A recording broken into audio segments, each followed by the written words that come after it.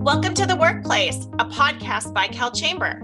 I'm Erika Frank, Executive Vice President and General Counsel at the California Chamber of Commerce.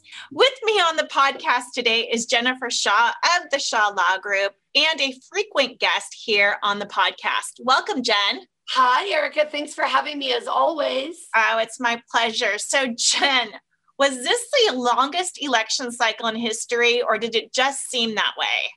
Well, I think actually it probably was the longest election cycle. I asked my mom, do you recall an election where you've had to wait so long to even get results?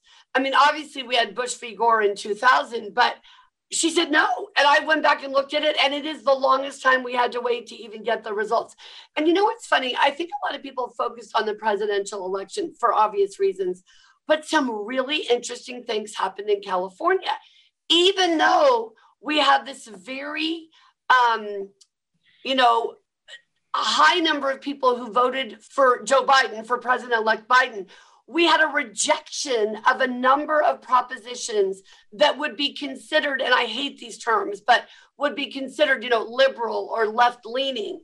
And it's so interesting to think about what motivated people and how did people get to the polls? I think this is going to be an election that the social scientists are going to be talking about for decades to come. I agree. It certainly was fascinating and so interesting to see as we get further away and we start to really evaluate the numbers and take a look at what actually transpired, not only within California, but nationwide. But focusing back on California, you really did highlight what we want to talk about today, and those are the initiatives. I mean, there were so many big initiatives or propositions, which is what they're also called. And of course, that comes with all of the commercials regarding one side or the other. But one of the ones that I thought would be very good for us to talk about today is Proposition 22. That's the measure voters passed to protect independent work. So very specific to those app-based drivers. But I wanted us to talk about it because we know that AB 5, which was the law that codified the dynamics decision, turning independent contractor classification upside down. And we've talked about it frequently on the podcast.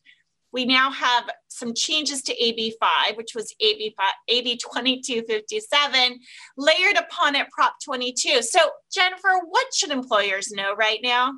Well, here's one of the interesting things. And my daughter Ella was asking me about this because she kept hearing all of these commercials. And then we did my sample ballot together and we talked about all the initiatives and sat down. So when she'd see a sign, and even when the election results came out, she's like, Mom, did we vote yes on 22? Did we vote no on 22? So we talked a lot about it. And one of the, I think, attractive aspects of Prop 22 is many of the drivers said, this is what we want. I don't care that I'm not getting benefits. I don't care that I don't get sick leave. I don't care that I'm not paying into Social Security, because what I want is flexibility.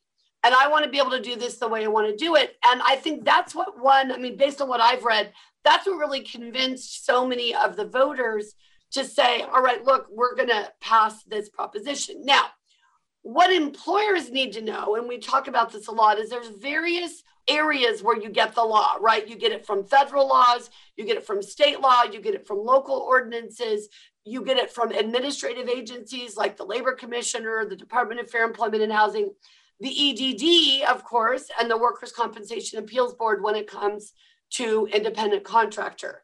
So what we've got now with Prop 22 is a carve out. What it really is an expansion of AB 5 and AB 2257, which you mentioned earlier, where all that happened with AB 2257, to be honest, is some industries and trade organizations got better lobbying. And so they got some more carve outs from what we call the ABC test. Now, why does anybody care if they're subject to the ABC test? Well, for years and years, there's been a case called Borrello. It's a California Supreme Court decision from the mid-70s. And basically what Borrello did was say, okay, these are the factors you need to look at if you're going to evaluate whether somebody is an independent contractor. It was a multi-factor test, and it wasn't enforced all that rigidly.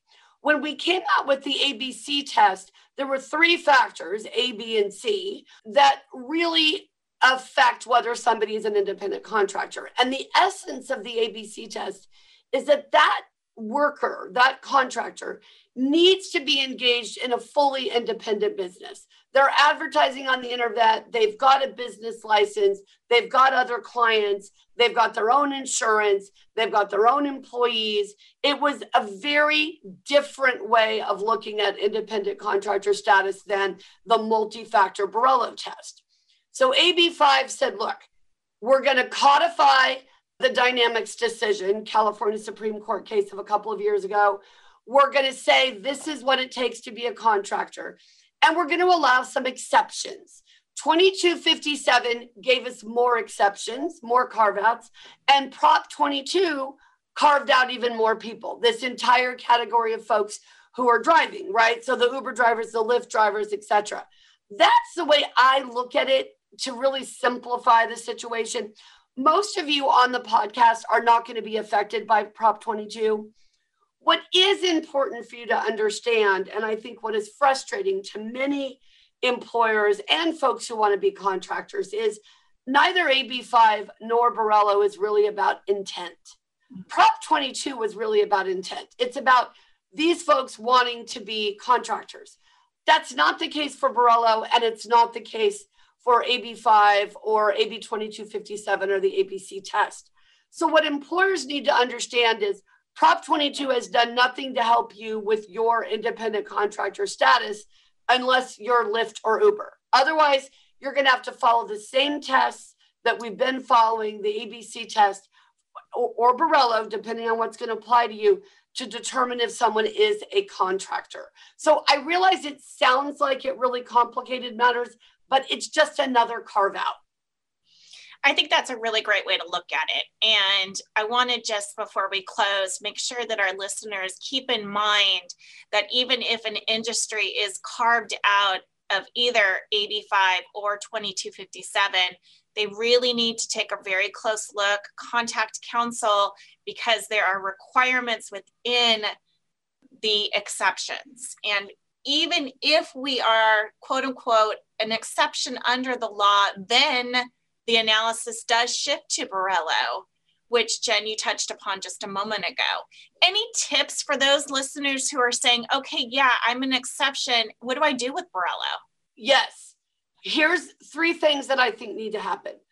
Number 1, you've got to have a written agreement. So this is not a handshake situation. So you've got to have a written agreement, and the written agreement you have needs to recognize the elements of the exception to show why am I under Borello, the easier test to satisfy, which is not a piece of cake, by the way, but it's easier. Why do I get to use the Borello factors? And then that agreement, you want to have it written to be Exhibit A to show the independence of the worker or the organization, right? Sometimes folks forget that even 2 organizations have to be able to work independently to be to not have that employment issue come up. Right. So that's the first thing. The second thing is that you have to decide how much risk you want to take. One of the things I teach the lawyers in our firm, and I think it's so important, when an employer calls us for advice, we need to give them the right advice, and we need to give them the risks of not complying with that advice. But we should have no ego about whether they follow it. They are running their own business. It is up to them. So as an employer, you've got to decide, hey, you might want to take the risk in this area. It may be something or somebody or an organization that you're not worried about, and you decide to take the risk. That's fine. That's an analysis you need to make, recognizing that there are very significant penalties if that doesn't work out the way you want it to. I mean, one provision of the labor code says $25,000 penalty and up to 6 months in jail. So we're not talking about small potatoes here. Right. The third thing I think people need to understand, and I think this goes for everything we're talking about with the elections right now, it just is what it is. Okay? So you can get all worked up about it and you can get upset about it. And I understand. I'm working very hard on our materials for our legal updates that are coming up. And it's frustrating to me to see how some of the laws are written and how some of the cases have been decided, but it just doesn't give us anything to argue with reality. So, part of it is we just need to realize, all right, It's harder to be an independent contractor right now, regardless of anybody's intent. And you're taking a huge risk if you decide to go that way, unless you fit very nicely into one of these little exceptions. Prop 22 made that possible for Uber and Lyft. The rest of us are not so lucky.